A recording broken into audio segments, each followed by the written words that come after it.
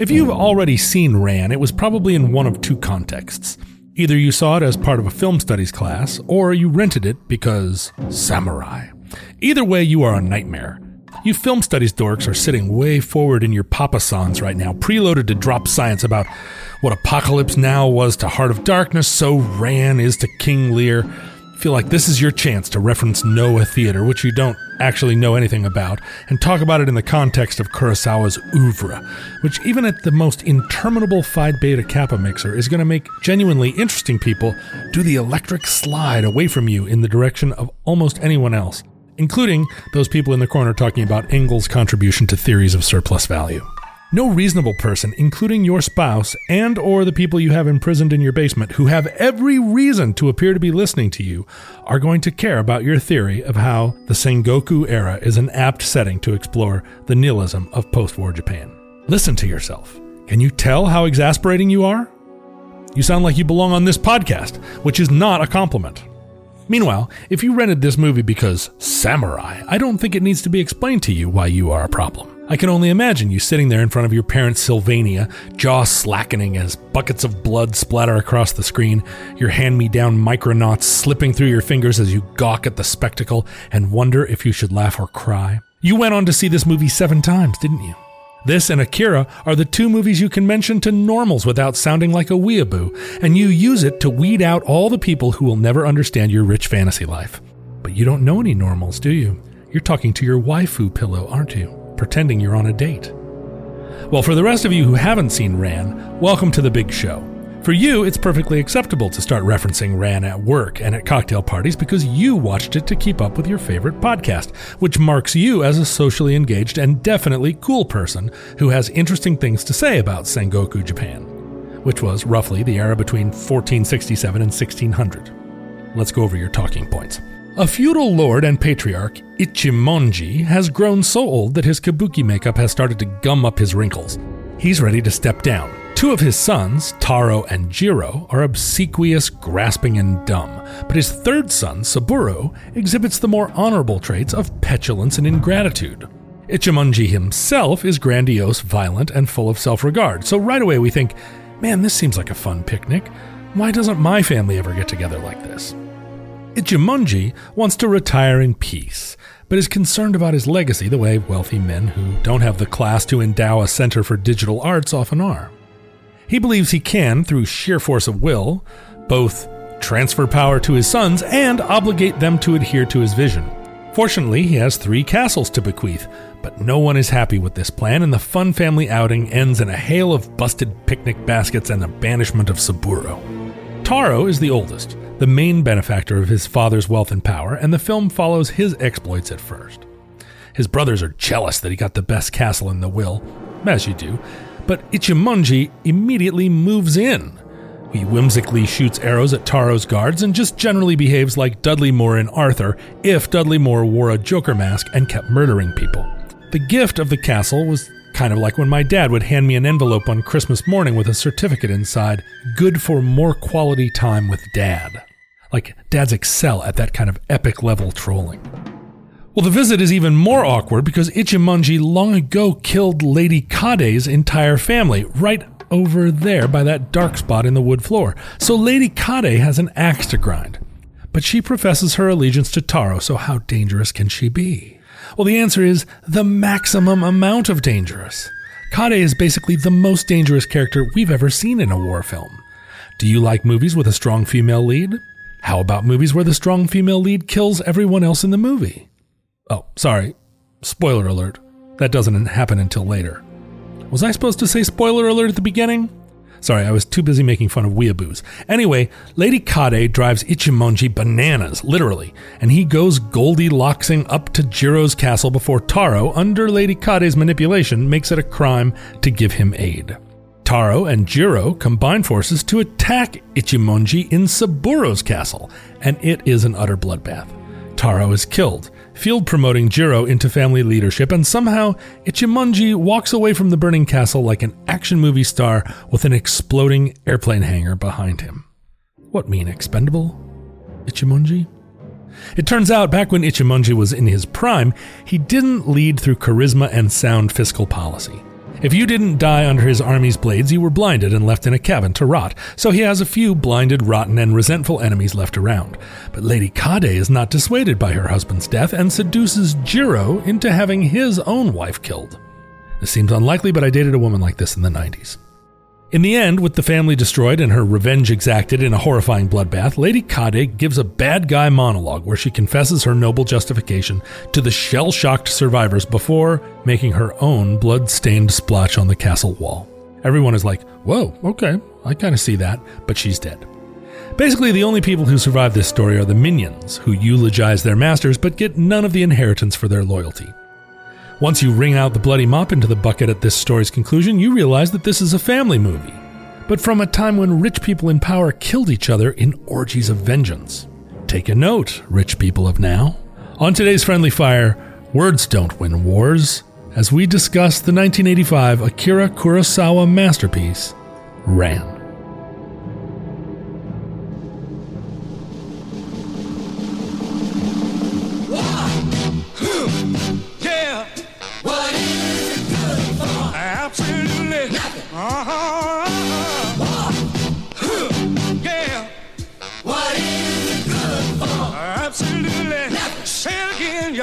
Welcome to Friendly Fire, the war movie podcast where one host wears yellow, one host wears red, and one host wears blue 100% of the time.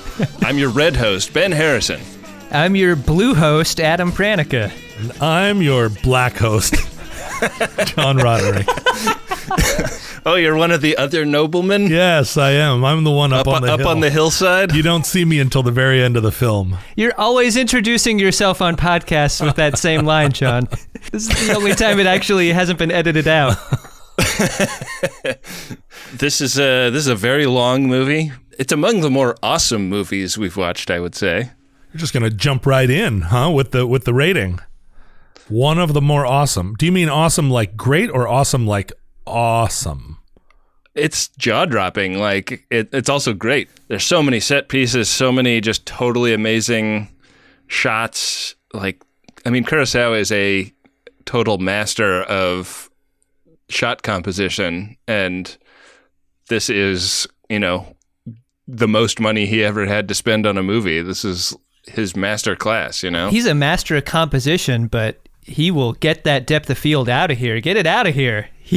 Everything is in focus in a Kurosawa film. You see foreground to the mountains in the background. What are his lenses that are enabling him to do this type of thing? He is shooting from very far away using very long lenses. I think that's most of what he does, and he shoots with 4 cameras at once. So he's intercutting on the same take.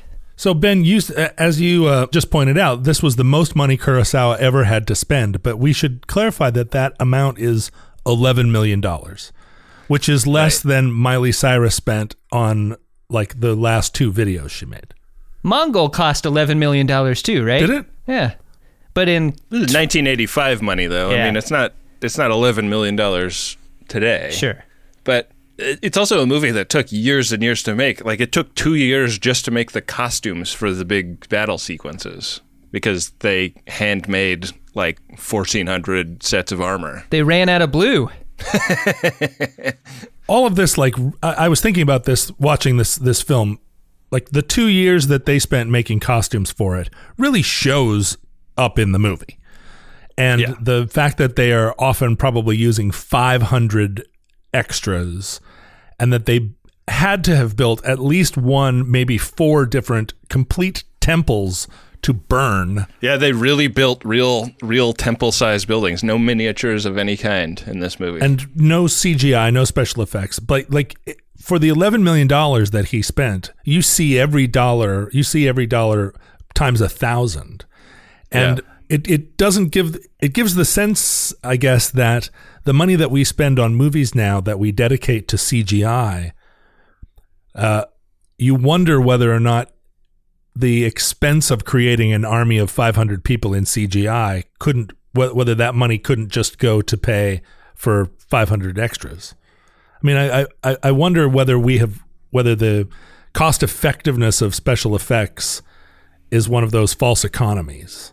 The news out of the special effects industry is that they really mistreat their workers, and a lot of those special effects companies have a really hard time breaking even because they don't earn any points on movies, so they don't, it's entirely an arrangement they make with the studios. We will make this shot for this amount of money, and then they have a really hard time asking for more when there's overruns. So or when the movie's a hit. Yeah, like the there's no points for the special effects guys. Right. The special effects artists community is pretty badly under fire, and a lot of those jobs get shipped overseas. Like I just saw a movie with The Rock in it, and there was one special effects house that I swear to God, 300 names went by on the screen, and they were all, you could tell by the names that these were foreign workers somewhere overseas making these special effects shots. And I was like, you could just pay those 300 people to be the army in your movie and have something more impressive. There are shots in this film that are among the most impressive shots I've ever seen anywhere. And like you were saying, it's not just the epic nature of putting that many people in front of a burning building, but the composition of it, where the camera is panning and capturing things in the background, in the foreground. It's clearly you have one take to get this right. Incredible commitment. And it's not just one expensive element. It's not just a bunch of people wearing those costumes. And it's not just a temple on fire. It is the combination of temple on fire, 500 people in costumes, and an old man having to do the walk out of the temple in a single take before the temple burns down, because you only get one shot at it. Right, and the weather is playing a role in the shot, and I mean, there's a cat that's been trained to walk on a ball. There's a bear riding a tricycle.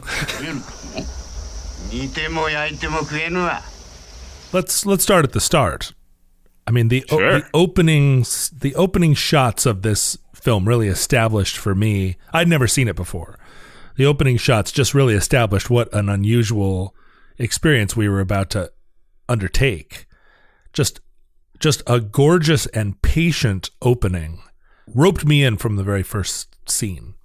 The variety of Japanese geography shown throughout the film is really breathtaking. People are always having conversations on the tops of hills or at the bottom of valleys. That's key in Japan. You never talk to anybody in between a hill or a valley. You wait. No, if you want to talk to me, we're going to take a walk. Yeah, and it's going to be a while. Of the hill. Yeah. Shh.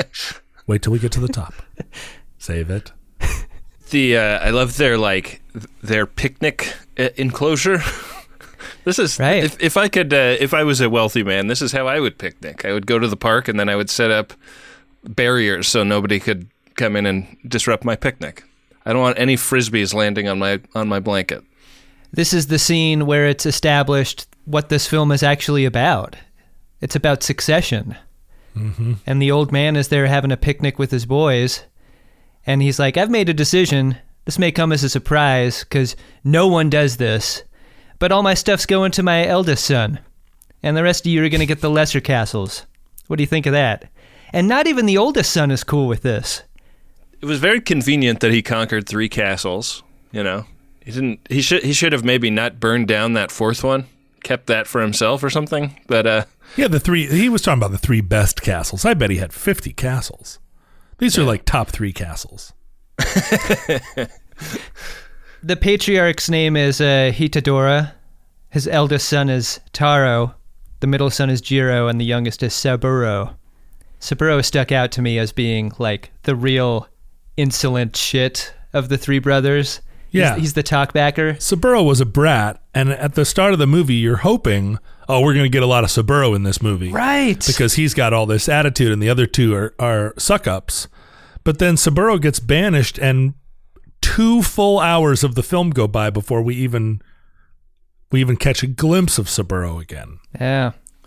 He's always a factor in everybody's planning and thinking, right. But he's not on screen for the whole, if this is a quintuple stuff Oreo, he's just the cookie. He's the Cordelia. Not the stuffing. For as much of the conflict that is between the three brothers and the father, a lot of that is expressed via go-betweens. All of these brothers have lords and keepers, and they're counselors to them, and also go-betweens among the brothers themselves. So there's a lot of like indirect conversation happening and backbiting and threats that are going on between them that occur while they're not occupying the same space. And I think that's particularly because both of the two older brothers are weak, and that's the key to the puzzle of the film, or the problem of the story, right? You've got you give all the power to your eldest son, but your eldest son has no will, and then your second son is a schemer, but also pretty easily bent by the wind. The lords are so much more interesting than the brothers, and in every respect, I thought. Often true. Yeah. Did you think that the eldest son speaking to his father and saying, like, I wish you would live 100 years and stay in charge, even if it cost my own life, was that disingenuous, or was that him honestly expressing that he didn't feel equal to the task of being a ruler?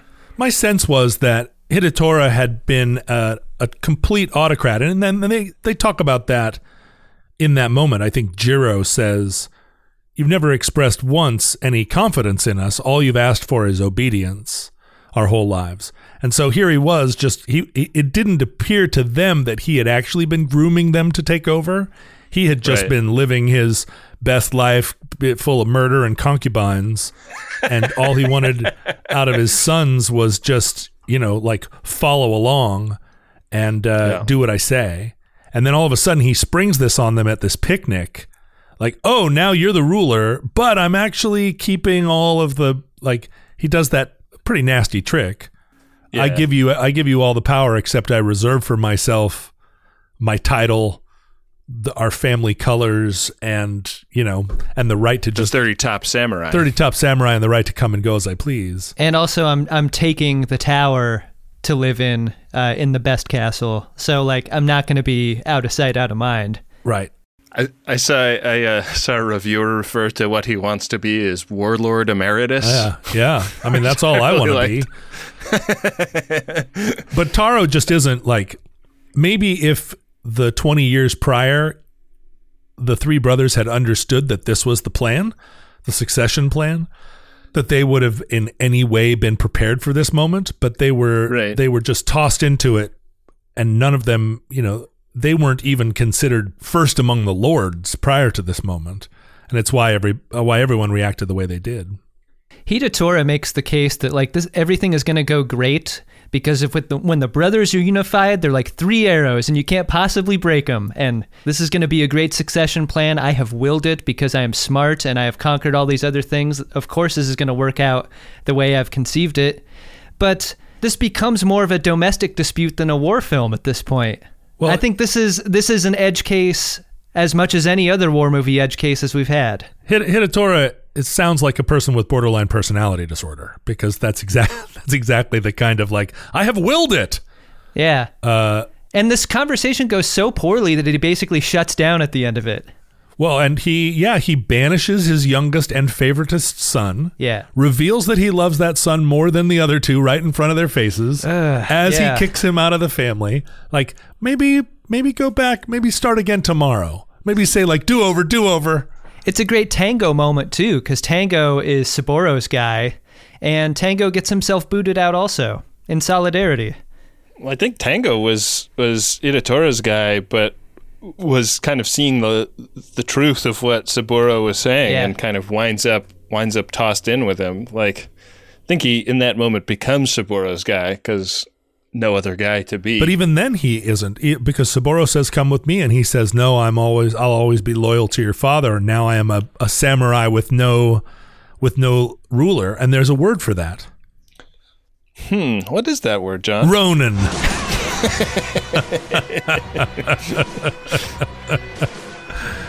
A samurai with no lord. Still loyal to his... Did John Roderick leave and John Frankenheimer is here? Hey, it's me. Hidetora does that super cruel thing about, like, the only reason you're such a fuck up is because I loved you too much. Yeah. Like, I made you weak because I was too nice of a father. Yeah. Yeah. Oh, that burns. So borderline. Hitotora's like kabuki makeup. It's a major character in the film. No one else is wearing this like super exaggerated kind of traditional Japanese face paint. I mean, I often get, I think like a lot of gringos, I get kabuki and... I think you're looking for No. Yeah. No, John. No. I get the two styles. I conflate them, but the makeup style is... Yeah, Hitotora is adorned. Hitotora is not... Yeah, he's adorned, and he's also... The way he's performing the role, he's like... I mean, it's a 2.5 hour long death scene. He is like super dramatically overplaying his emotion, his state of like King Lear madness.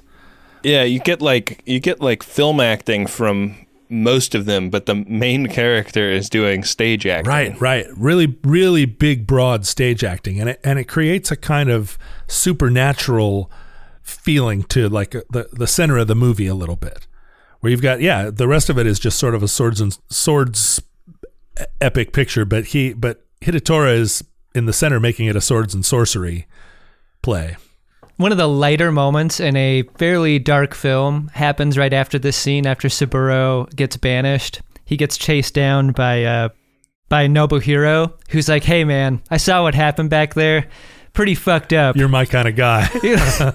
and like they have a good laugh over the idea of like, well, not going to be marrying anyone's daughter in the short term after that. Kind of a heavy blow. And like they have a total like Rickles moment in the middle of this thing. Yeah. That was great. Well, he says like, do you want to, like, what do you say? Come back, marry my daughter. Yeah. And Saburo is like, well, I don't know. I haven't seen her yet.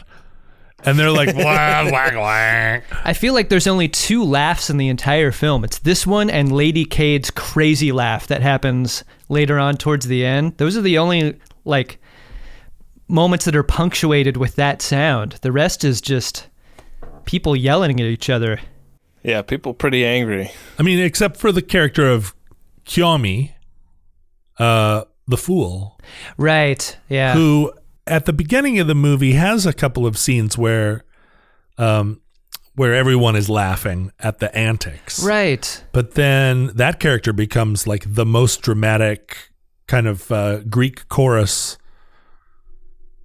throughout the film. Like, she's as hysterical as anyone in the movie. Kiyomi's freedom to be the way that Kiyomi is, I thought was incredible. Like making fun of Hitotora to his face. And to everyone. And to everyone. And to just be like, at most, smacked with a reed. I mean, that's classic. Real freedom. That's a classic Shakespearean agent, right? Yeah, the fool character, the jester. The idea that this movie is like derived heavily from King Lear. Yes. Just as Apocalypse Now, it's very similar to the way Apocalypse Now is taken from Heart of Darkness. There's a lot of Lear in it and a lot of Lear not in it. Surf Boy's the Kiyomi of Apocalypse Now. Well, I had a hard time finding a pedantic quibble about this film, but one thing I did find is that unlike most other characters in the film, the character of the fool has no basis in historic Japan. The most similar position would be related to a historic Japanese warlord would be a page, but they would have quite different responsibilities. Rather, Kiyomi is based on the fool or jester of European medieval times, and of course, William Shakespeare's character of the fool from King Lear. Well, and I think what made this film super interesting and that character super interesting to me was that I feel like he got around the fact that there was no equivalent in Japanese culture by having Kiyomi be transgender. Like at the center of this movie, there is a character that completely breaks all the rules right in front of everybody and yet is somehow immune because of her status as the beloved. And she uses the pronoun he to describe herself throughout the film, but like it's it's very clearly, and I wonder whether even that isn't a translation issue. But the actor that plays the role is a famous sort of Japanese, like transgender musician and film star, and it's clearly a role of like someone who is breaking not just the social convention of speaking truth to the king, but breaking a lot of, like, is outside of a lot of what samurai culture would typically allow.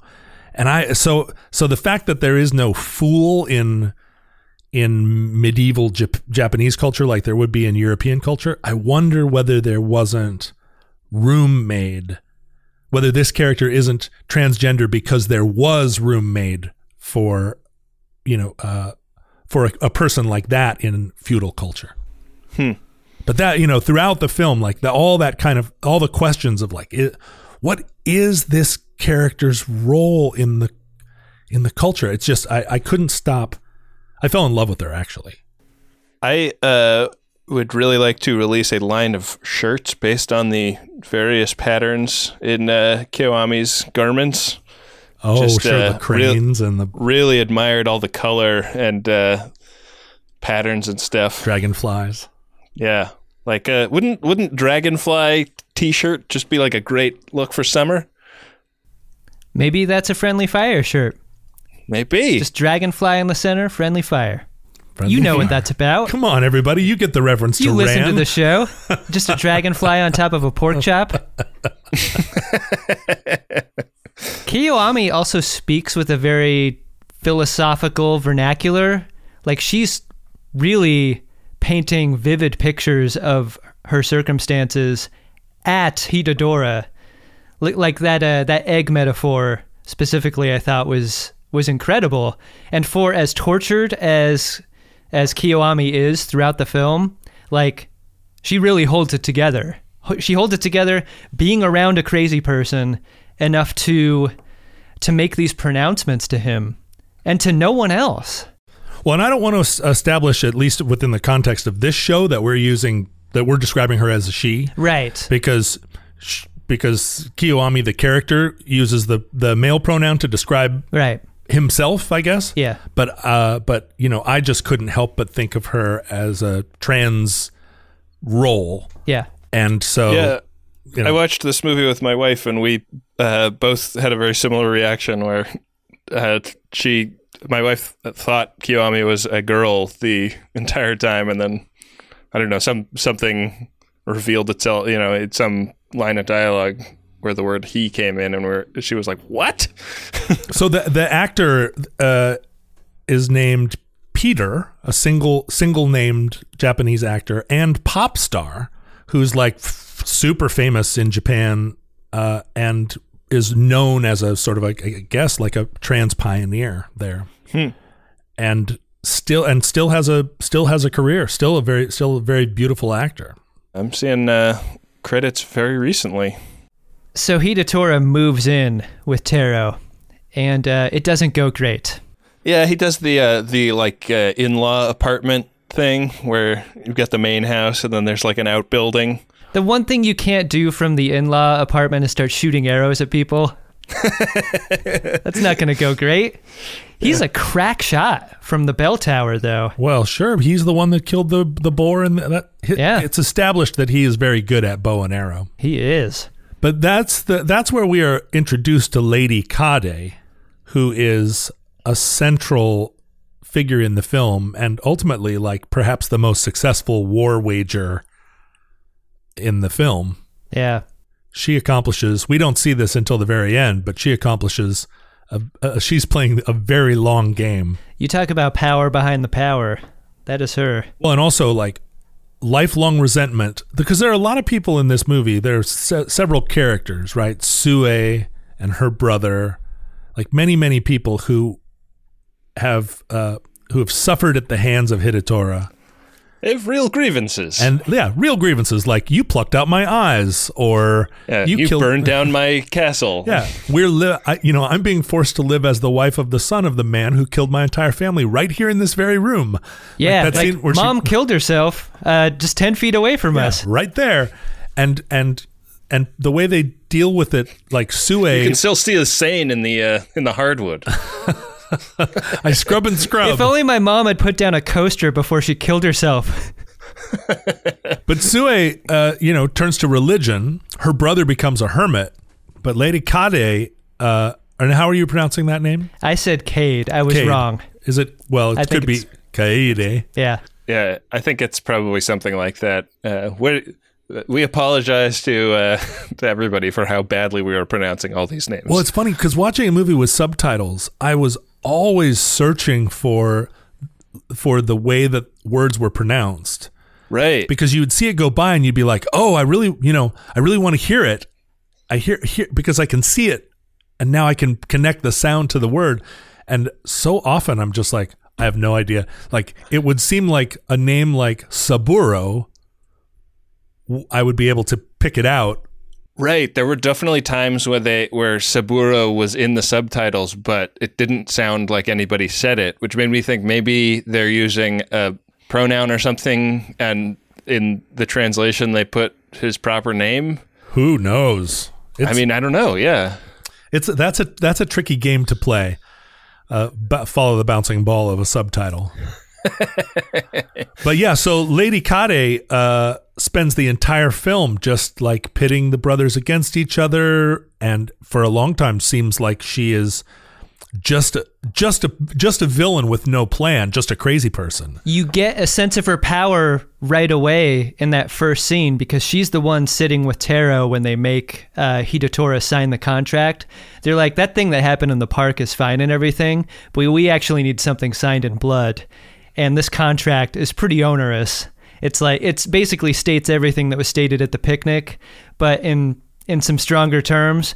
And Hidatora is initially totally pissed off by this before his lord reminds him, like, yeah, I was there when you described this circumstance. Like, this is pretty much what you said. And gets him to thumbprint in blood, and that's it. But this scene really cements Lady Kade's power because she's running the show sitting right next to Taro. Yeah, running it through a combination of force of will, but also an unclear power of mesmerization. Like it seems like both these brothers are, once they're in her grip, they're powerless to resist her. She really does some strange things with an eyebrow pencil. Oof. I think that kind of that empowers her in a way. I never got used to it. The eyebrow and the up by the hairline. Yeah. I was reading a little on Wikipedia about that. It's it originated in China and was adapted by the Japanese, and then there's some thought that part of the idea of it is that it kind of obscures your emotions from who you're talking to, which was very important for upper class nobility in Japan. Like revealing too much emotion had consequences. So it sort of Botoxes your head if you can draw those eyebrows up there. Yeah. Yeah, well, fortunately, in our culture, revealing too much emotion is never a bad thing. And I don't have eyebrows. It's that radical sincerity that's so au courant right now.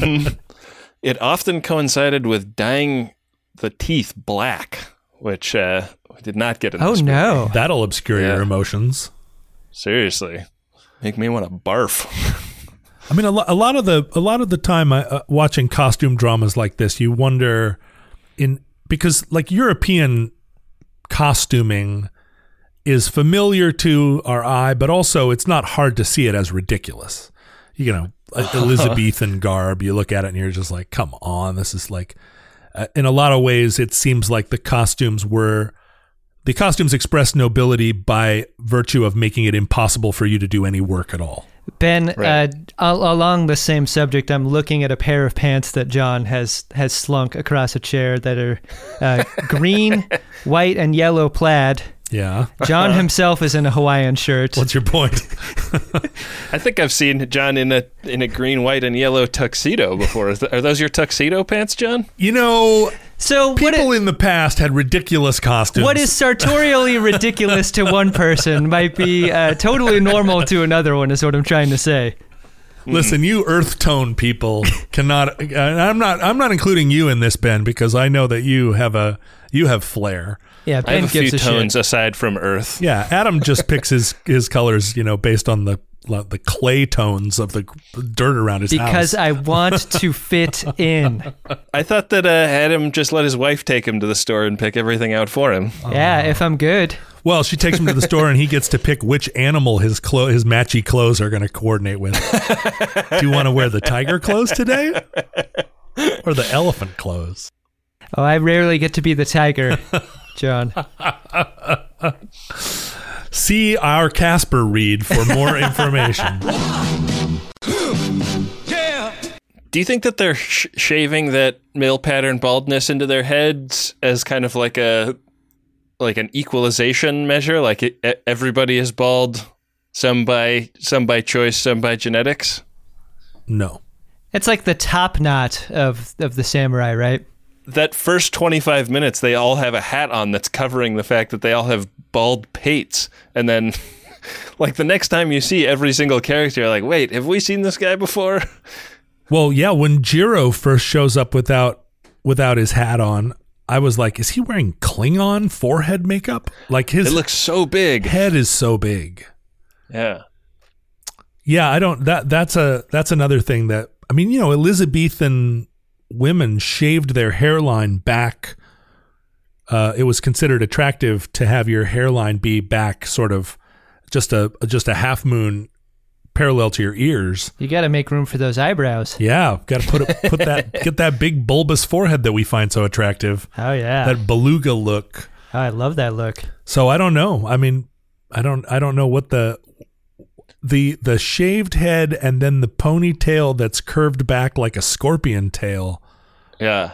It's a very distinctive look. It's very composed and thoughtful, in direct contrast to Hidetora's total bedragglement once he goes crazy. Like, not only is his face makeup more pronounced, but his hair is completely ratted out. I want to know how he got his eyes so red. Yeah. So like puffy red and yellow. It must have been really painful. Yeah.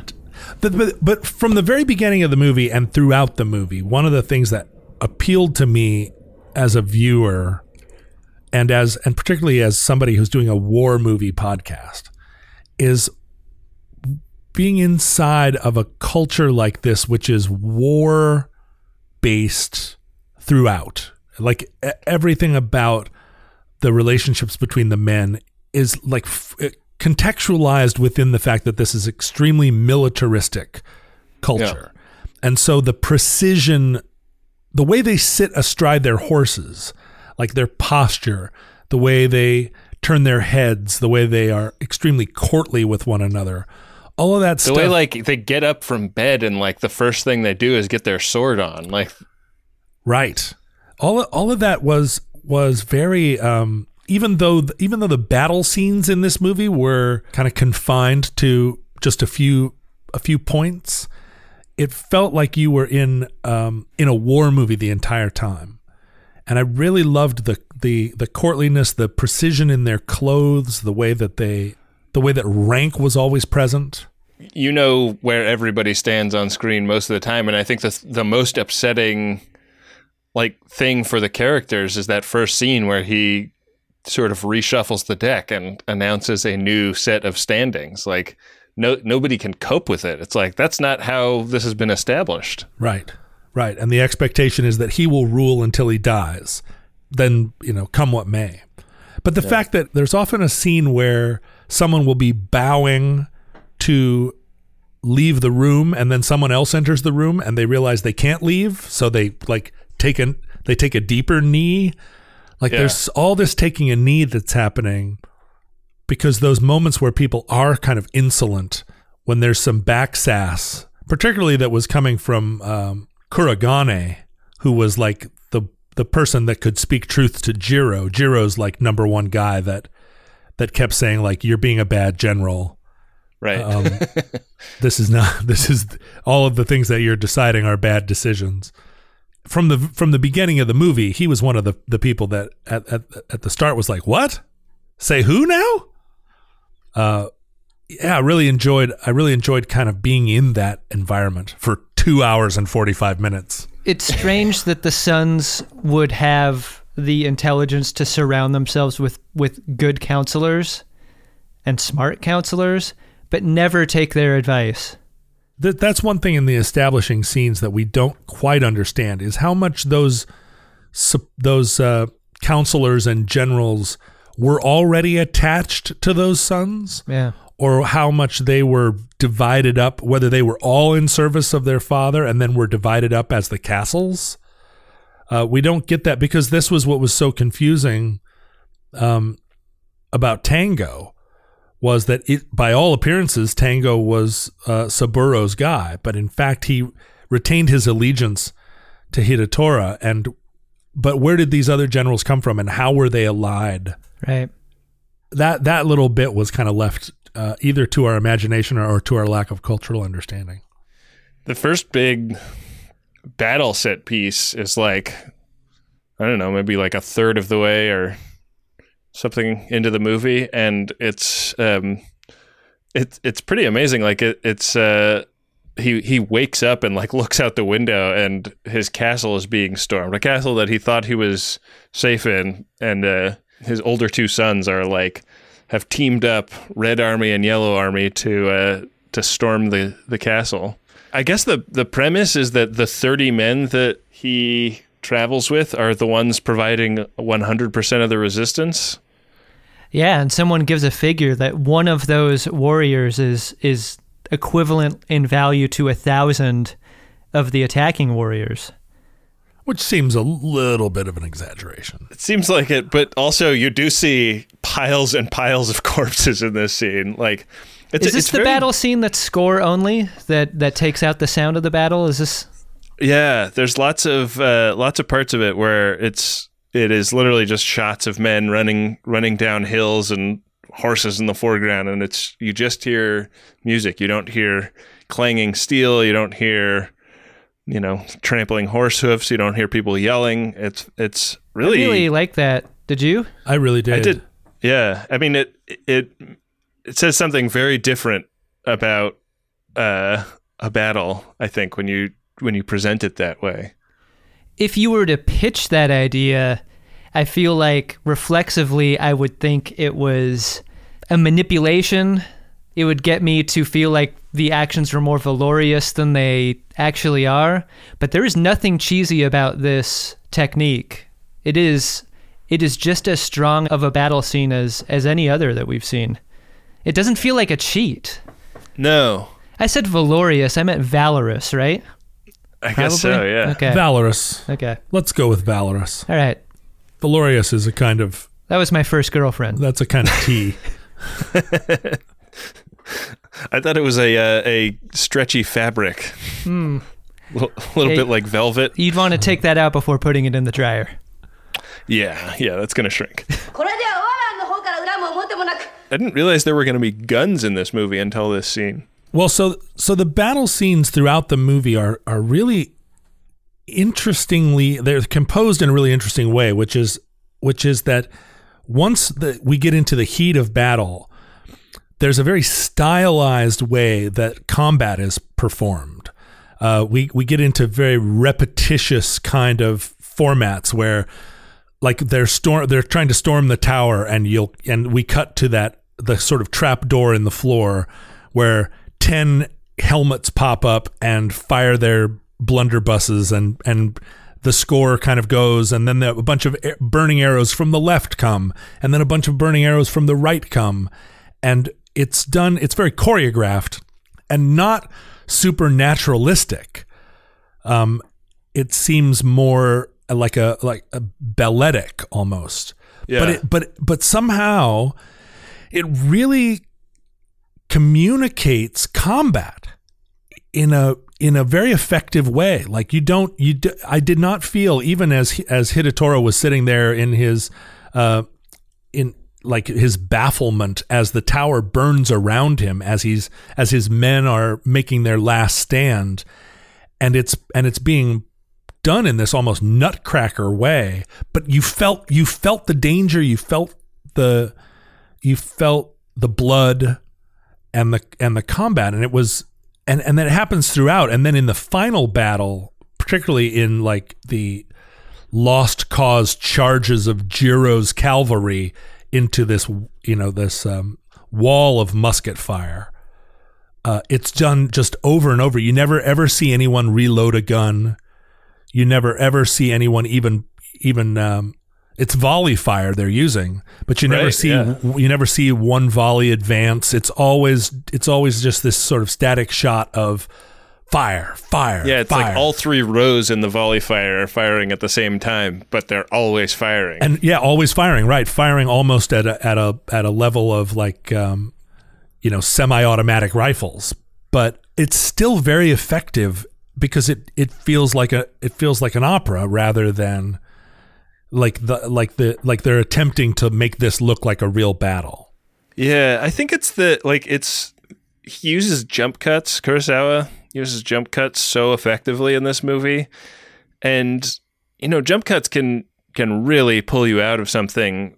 And I think that he establishes them really early on with the pigs running by. He's jump cutting on those like wild boars that they're hunting, running around in the grass. And it establishes there are going to be some jumpy cuts in this movie. So get ready for it. And then when it shows guys firing their muskets and it jump cuts on that, you have a little bit of a language for it. You can understand it to be... Yeah, it teaches you. It's pretty cool. In addition to the volume of the firearm artillery, the arrow work in this film is also very unique, I think, because it's not just a single arrow going through the porthole of a castle tower. It's like 40 arrows in a bunch, as if someone on the other side has been throwing them through. The volume of them going through the air was impressive, and the sound of them, the sound work in this film, I thought was top notch too. That was really terrifying, the sound of those hundreds of arrows flying through the air. Yeah, the accomplishment of filming something so stylized, where you appreciate the beauty. I mean, there were so many moments in watching this movie where I was like, am I seeing what I think I'm seeing? How would you capture this? Yeah. How could you possibly have captured all of that in a single shot? How do you get the shot of him sitting there with the armor and the flaming arrows flying in behind him, and you're not like putting your actor's life in danger to do it? Kurosawa spent years storyboarding every single shot in this film.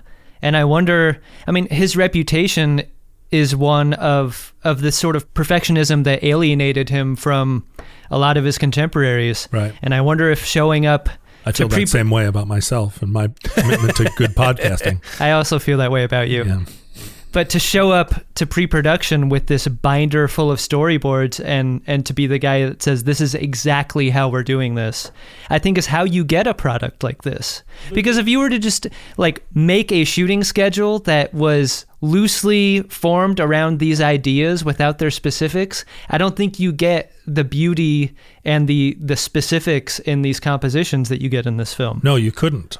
The shot right before the one you were just describing of the burning tower, the death of his concubines, where the rifle corps kind of storms in and the women are all kind of in motion, headed as a group but somewhat in different directions, and it's almost by coincidence that they just happen to be right in front of Hidetora as they're fired upon, and they all catch a bullet, and every one of them dies in her own way. Yeah. And it's like the shot is simultaneously a massacre, but also like this beautiful ballet, and Hidetora comes out unscathed, but you also register on his face what's just happened, that all these people just were sacrificed and not they didn't it didn't seem like they put themselves in front of the bullets to save him. They weren't secret service agents. Yeah, no, they were just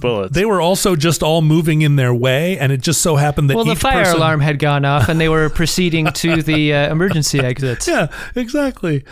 There was so much beautiful death in that scene. Where the two women who suicided one another, they were together and each had a knife on the other, and they looked each other in the eye and like simultaneously stabbed one another.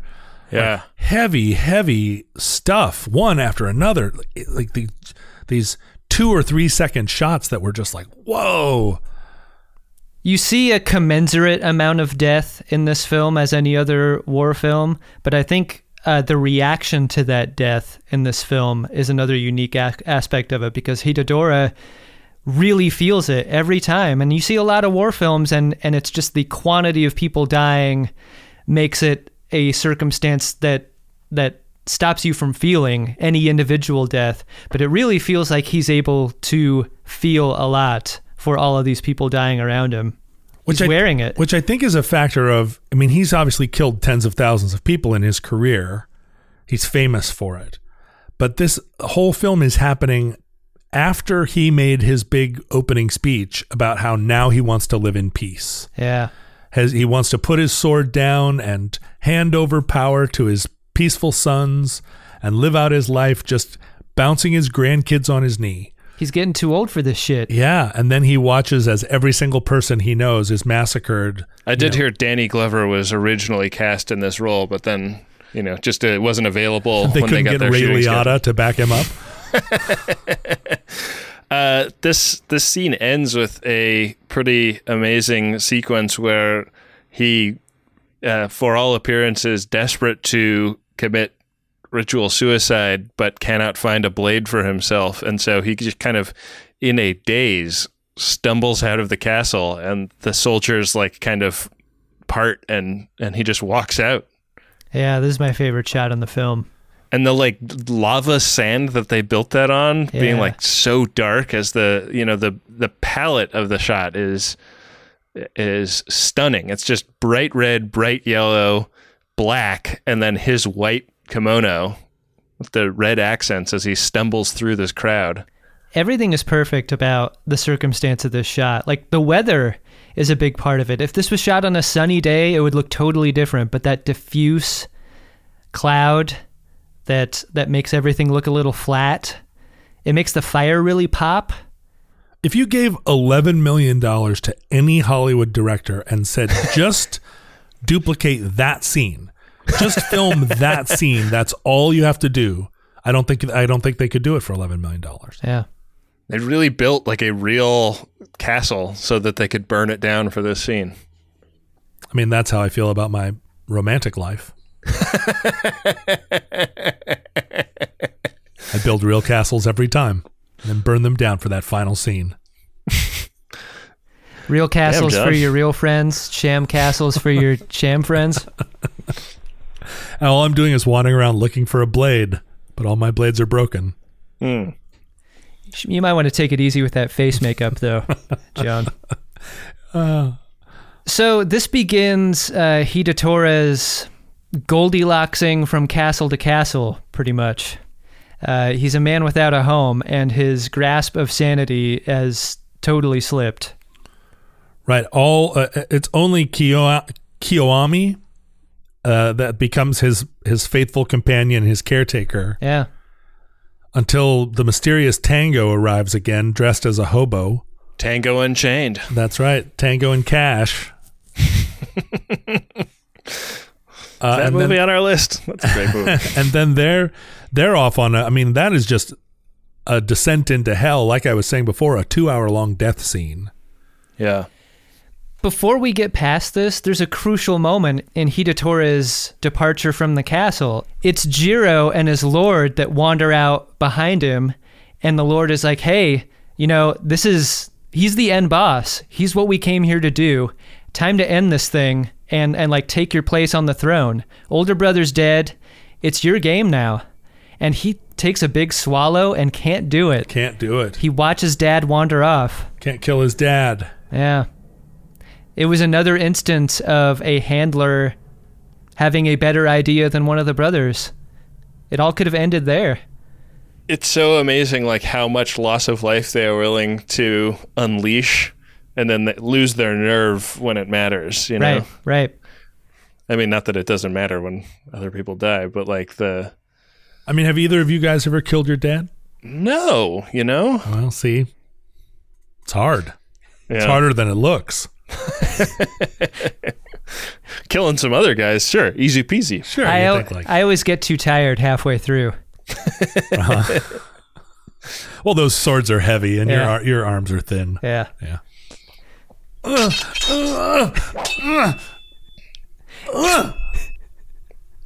Is that what I sound like? Trying to lift your dad's sword. Yeah. Big old sword. The key, I think, to the third act is that Lady Kade gets her fingers around Jiro. Yeah, because Jiro goes to Castle Number 1, where Kade is still the lady of the house, and she, brings him into her romantic orbit and basically persuades him that the way forward is that he's got to have his own wife Sue killed and marry her instead. She's going to leave her eyebrows on his collar. Yeah, They're going to get found out. I mean, it's a pretty impressive scene because it's the moment where she. I mean, up until that point, we understand that her character is one that is using politics and manipulation and like social expectation to accomplish her will. But in this situation, she actually physically overpowers Jiro and holds a knife to his neck. The shots where she's swinging that knife around, it seems like she is really close to him, like for real. Right. And really good at handling that blade.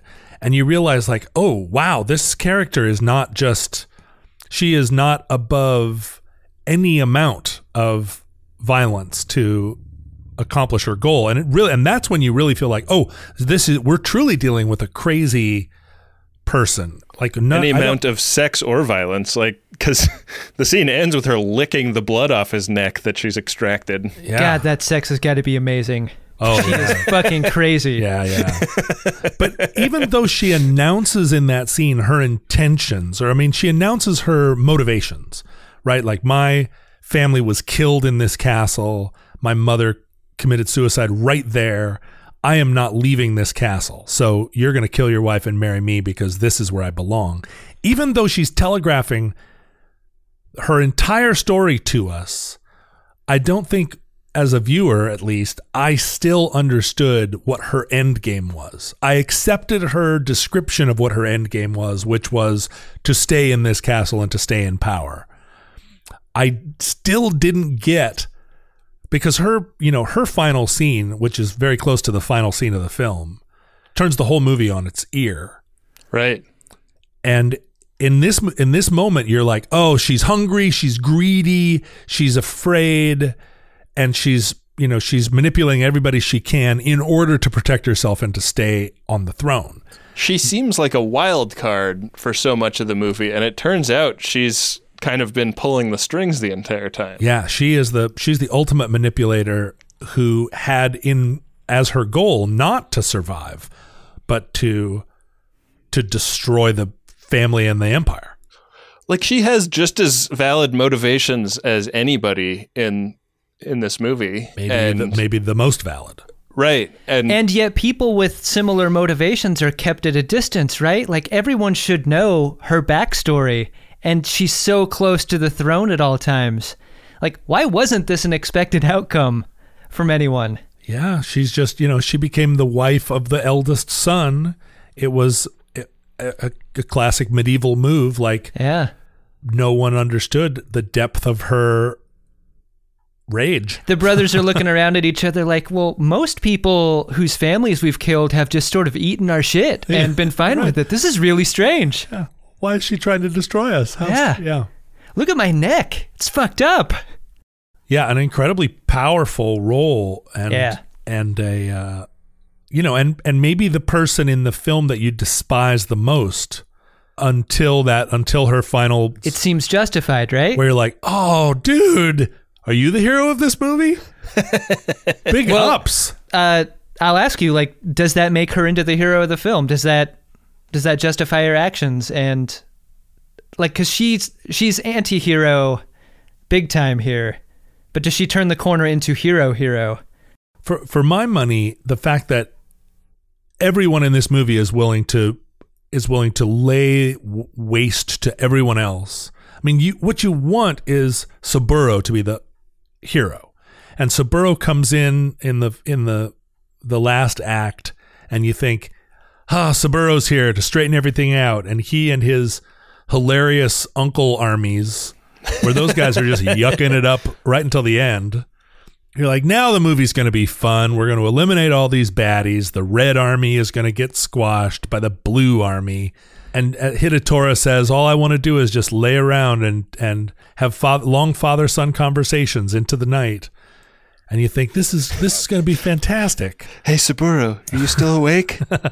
It all comes unraveled. Saburo is killed pretty unceremoniously. Just catches a bullet in a ambush that we know he's been warned about, right? Right. And then in the final scene, I mean, the army that rains down on Jiro, the Black Army, is one we've never seen before. I can't even connect it to which one of the dukes, like where this Black Army, who they are. But it's one of the Greybeards that was up on the mountain hunting the boars with them. But right. I guess it's the one that didn't get a daughter into the mix with the whole marrying him off thing. He had the good sense to lay back in the cut and watch these brothers destroy themselves. And now he ends up, whoever that Duke is, ends up owning everything. He's the proud owner of 3 ashen castles. But so we have no idea who the victor is in this passion play from a historical standpoint. 500 years later, whoever that guy was probably has his name in lights. But yeah, is Kade the ultimate like hero of the movie? I think I really rooted for her right there at the end, where she was like, everything I planned has come to pass. Fuck you and yours. You guys all got what you deserve. I'm out. And I did it. Yeah, I did it, and here's my glorious death. Boy, her death is glorious. Holy shit. So was the sword filled with blood and her head? Yeah, when was she under pressure? When Kurogane is just finally like, I no longer am waiting for an invitation here. Well, Kade and Kurogane had been through some shit. Yeah, they had. Up to that point. So like he was just in dispensing that justice at the end. But she gets her speech, and you realize, oh yeah, I mean, Kurogane's not walking out of here either. Yeah. Everybody dies. So yeah, she gets to spray them all with blood on her way out, which is more than most can say. What do you think happened to Quentin Tarantino when he saw that moment? Orgasm? Well, you see so much of Kill Bill taken directly from this movie. I didn't realize where Kill Bill was getting a lot of its imagery. I just assumed it was I assumed where it came from, but I didn't realize like it was just taken lock, stock, and barrel from Ran. And I ran so far. Did you work on that earlier, Ben? Was that like something you had in the... You're just waiting? Waiting for somebody to say the name of the movie? Maybe. I read a little bit about the title. It's a pretty complex etymology, and it has been variously translated as chaos, rebellion, or revolt to mean disturbed or confused. Got a lot of different ways of reading that, and I think they are all kind of valid. That explains the confusion people have when you reveal your tattoo of that symbol on your lower back, Ben. Chaos. Revulsion. Revulsion. The guy told me it meant tenacity, and I was led down the primrose path. He thought you said tentacle. Do you guys want to talk about that last image of the movie, the blind man like dropping the image of the Buddha off the edge of the ruined castle? Did you take that to mean that, like, is this an anti-God image? Is this about humans having forsaken the Buddha? I do not see a lot of faith in this movie. It does not seem like Kurosawa is saying that there's redemption in God or religion. Like, I think the reason it struck me so much is I was thinking about, like, the way an American war film ends, and to have an image of, like, Jesus dropped off a cliff like that at the end of an American war film would be so insanely provocative to an American audience. Wow, I did not think of it that way. And now I think that's engendered a lot more power in it. Well, but, Buddha doesn't play the same role in the culture as Jesus does in this culture. I don't know. Did you see Martin Scorsese's movie about Buddha, where he like flips over the money changers table and like totally goes crazy on those guys? The Buddha who fights back. You don't want to mess with that Buddha. Last Temptation of the Buddha. Yeah. You messed with the wrong bodhisattva. It was William Dafoe playing Buddha. He's just being typecast as deities. But yeah, I mean, it is a provocation, but I guess Sue is the religious person in this movie. Her brother, the character that drops that yeah, that's just something image. She left with him. Right. He already had said, I tried to find solace in religion, but couldn't. My heart is so full of hate. I mean, imagine, yeah, right. I mean, we're left with the image of him blind, alone, on a precipice. Nearly falling off of it and dropping the scroll. And Finn, like, thanks for that last little bit of cheer. But like, as the last survivor of the story, like, did he win? He's standing on top of the ashes of one of these castles. No, I don't think he won. I think the idea is that 3 minutes later he falls off of that castle and dies. Yeah. Probably breaks a leg and dies of starvation. Hidatora falls off the walls of a castle and survives. He lands in that soft sand. He jumped. He knew it. He flew. That's because he is a bird. Good stunt. Good stunt by an old man. Oh, I thought you were talking about me being on this podcast with you guys. It's a form of jumping off a cliff for you. It's a very good stunt. Yeah, you just better hope that there's as soft of sand at the bottom of this. It's just a pile of Casper mattresses down there. Well, for every war film, it is my job to come up with a custom rating system based on an object that catches my eye in the film. And in the film Ron, this was an easy thing for me to create. There is a pretty rugged scene 3/4 of the way through where Lady Kade is trying to make the case to Lord Kurogane that he's got to go kill Sue. Got to do it. And while you're at it, bring her head back. Like, for proof. Salted. Yeah, but here's the thing, you're going to want to salt that head. Salt it to preserve it, because it's summer. You don't want to bring back a leaky rag of full of head in it. It's no good. Salt it down. So Kurogane comes back. He comes back with a head wrapped in rags, and he's like, "See, I did it." And Lady Kade is like, "Great, let's check this thing out," and like tears into it like it's a picnic basket. Like opens it up, and what it reveals is a salted statue of a fox head. And it is like Kurogane making fun of her to her face. Boy, it's the one scene, right, where somebody that isn't the fool is just openly subversive. Absolutely. Like seditious. Antagonistic. Yeah. Like really throwing it back in her face. And this, it explodes her. It ignites the fuse that ends up destroying everyone else in the film later on. Eventually, Sue does get killed, and a real head is presented to her. I'm giving you guys the option. I'll let you guys decide whether or not you want to use statue fox heads or real Sue heads in your rating. For me, to rate Ron, this was almost like more of a feeling than a movie in its 2 hours and 40 odd minutes. It's paranoid and spiteful and nihilistic in ways that I really enjoyed. It felt dangerous throughout. It is beautiful to look at. There are no heroes in this film. On a rating of 1 to 5, salted Sue heads, the real deal. I think you got to go with the real flesh and blood head, because this film demands it. There's a lot of flesh and blood in this film. I think it's a great film. I hadn't seen it in a long, long time, and I was glad to have reacquainted myself with it. 4 salted heads.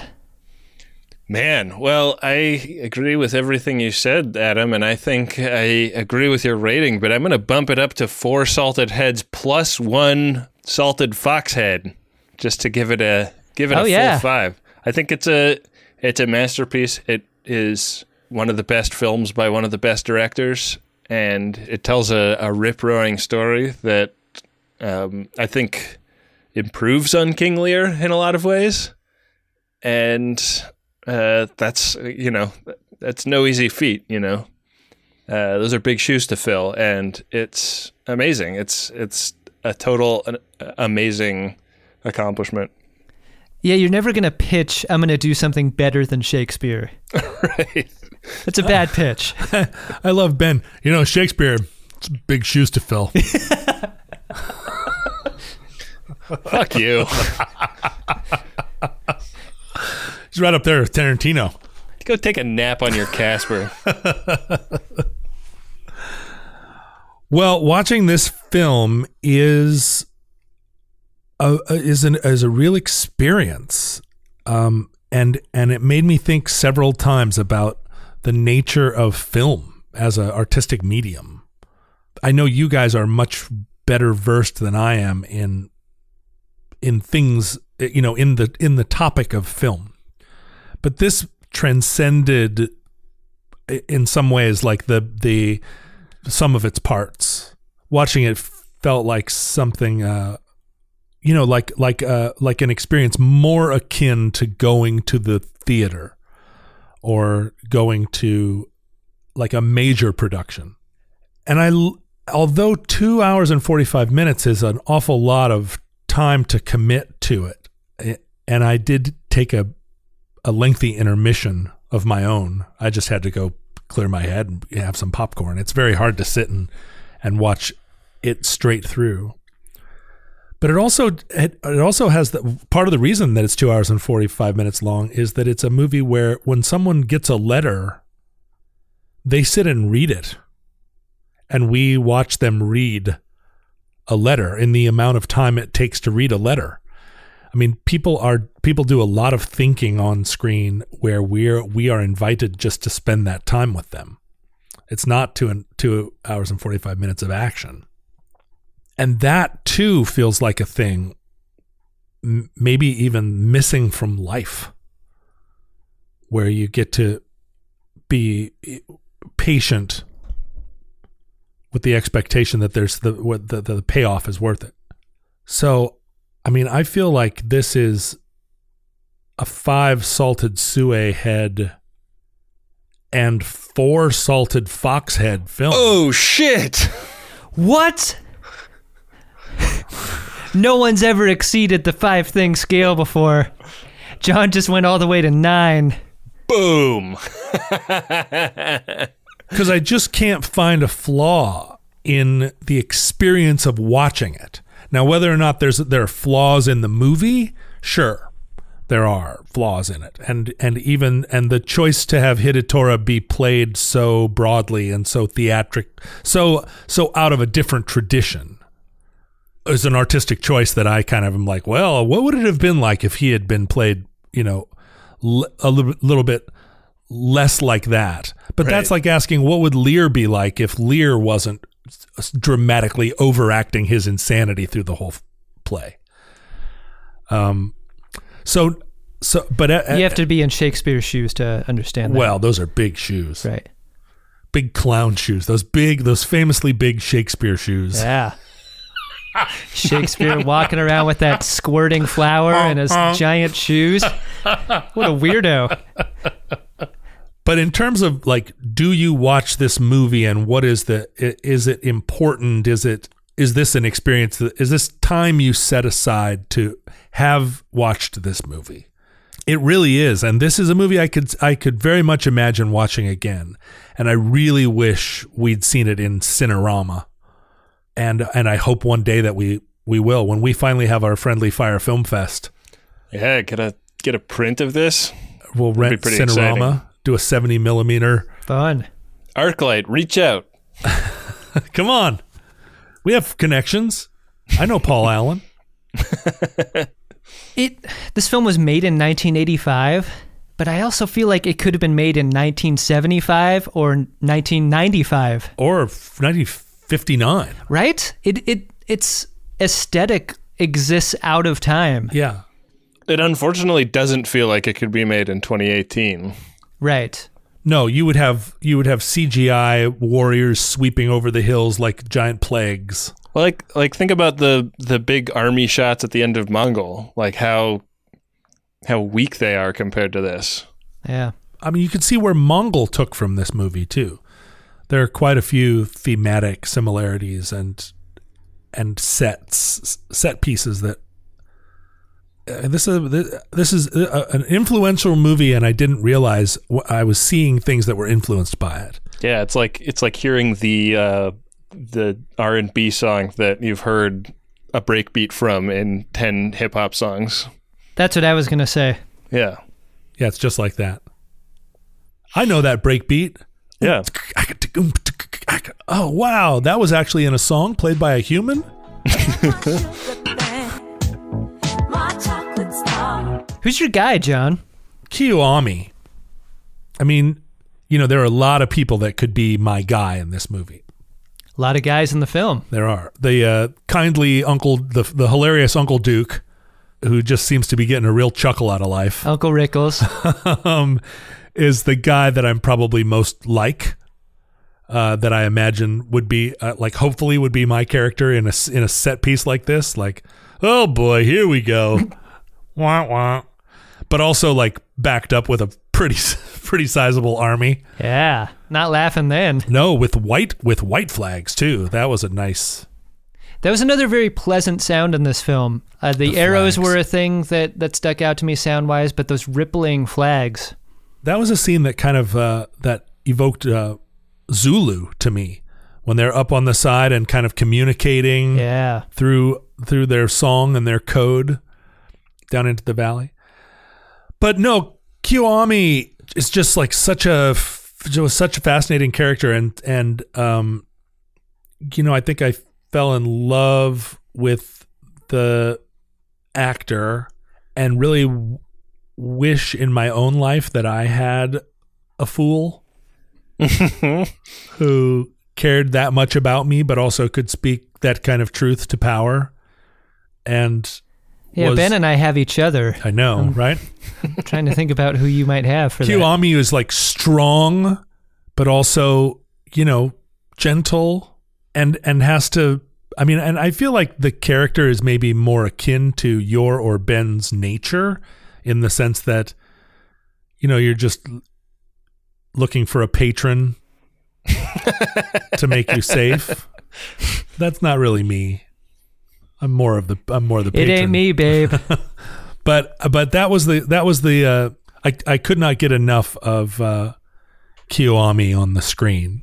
Enough that I spent like 2 hours looking at pictures of her afterwards and saved a lot into a folder. Further research required. Mm-hmm. What about you, Adam? My guy's gonna be Tango. I really liked from the jump how willing he was to insert himself into a problem. Like, he couldn't help himself. He couldn't help but getting himself banished. He would have been fine if he just shut up, but he didn't have the discipline to do that. But the thing I really liked about him was, like, he wasn't going to let that stop him. He has a bag full of fake mustaches and costumes. He is going to continue his mission of protecting Hidatora, because that's his job. It's his duty. And I dug that about him too. Like, he was on screen a lot less than I would have preferred. He has his own movie, I feel like.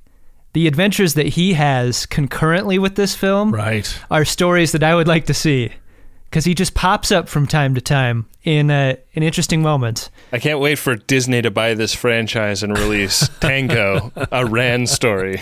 Yeah, would see.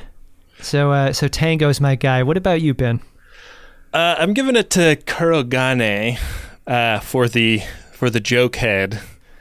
He's given a task that is just like, he's like, hey, go murder my wife and bring her head back so that my new wife can see it, is basically the order he gets. And he does something that I do an awful lot, which is to try to break the tension of a very awkward disagreement with humor. It doesn't go great for him, but... I thought you were going to say you break the tension with head.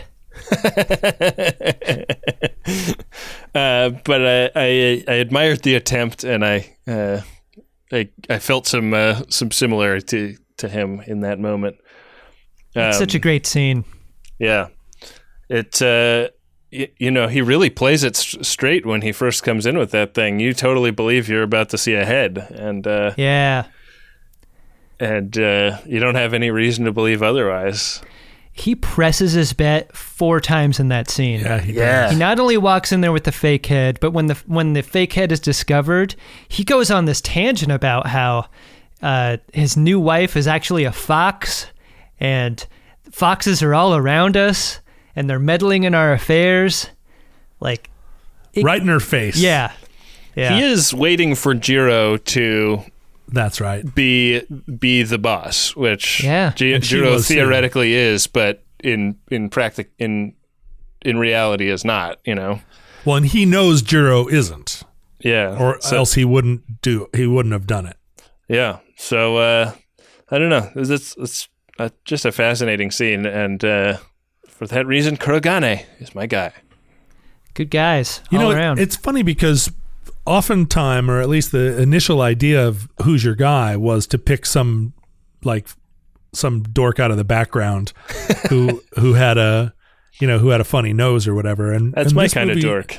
In this movie, we picked 3 leading characters, and it's strange because despite a cast of 1,500 extras, there really weren't a ton of people to choose from the background that had little moments all their own. When people were dying, they were dying in waves. Not very many supporting actors got little moments.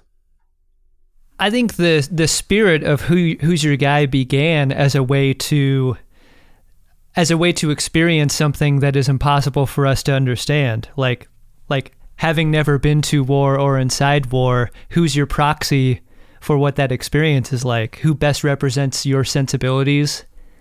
I think was a big part of the guy selection from the start. We did pivot that into some fun areas, though, as a way to call attention to some minor characters and elements that were important, that wouldn't otherwise get attention in the rest of the show. Right. So I think it can work in all ways. Your guy is your guy. You use whatever criterion you want, John. There need to be rules. And this is bowling. I don't subscribe to the whole punk rock is whatever you want it to be, man. It's like, no, it's a thing. God, I do not want to get you started on punk rock. It's actually a thing. I don't want any of that punk rock backlash to splash over onto us. Let's pick a new movie. What's happening next time on Friendly Fire? Okay, next time on Friendly Fire. World War II is back on the menu, boys. All right, let's get our 100-sided die. I realized that in order to properly roll the 100-sided die, I need a die tray. Wow, look at you. You have a special rolling plate. I do, a rolling plate. Looks like it's something that you roll and cut a lot of things on. Mm-hmm, I do. Oh, look, Ben. How did you guys get here? Well, we had such a fun time reviewing the film Ron, and we have some news about next week's episode. It will not be randomly selected like normal. You see that this year of our Lord 2018, on November 11th of this year, we are remembrancing the 100th anniversary of the armistice at the end of World War I. Yeah, so we figured we've got our next episode comes out November 9th of 2018, and that's so darn close to that date that we felt like it would be a real shame not to do something about World War I. So, Adam, what movie will we be reviewing next week? We will be reviewing the 1930 classic All Quiet on the Western Front. That's right, and one of the classics of war cinema. Here we are, at the font. So that'll be next week. We just finished recording that review, and it's a doozy. I can't recommend it more highly, and I also can't recommend the film more highly. So go check out the film, and then meet us back here next week in your podcast app, and we will be reviewing All Quiet on the Western Front.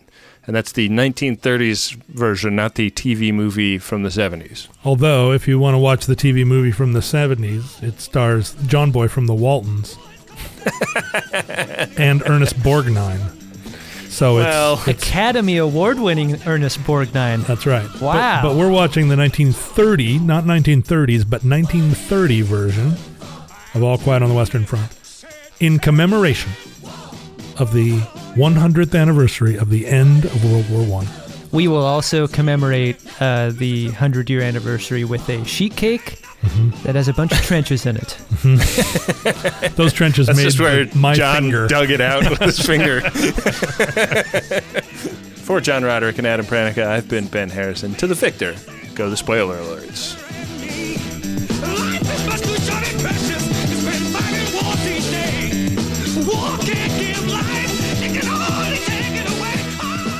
Friendly Fire is a Maximum Fun podcast that's hosted by Ben Harrison, Adam Pranica, and John Roderick. It's produced and edited by me, Rob Schulte, and our theme music is War by Edwin Starr, courtesy of Stone Agate Music.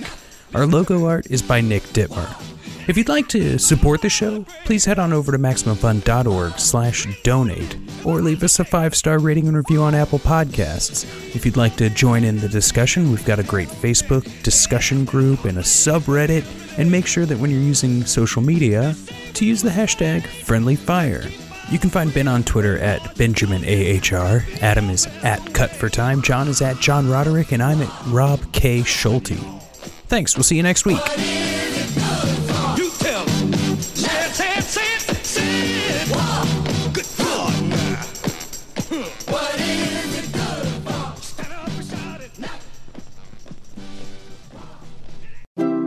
MaximumFun.org.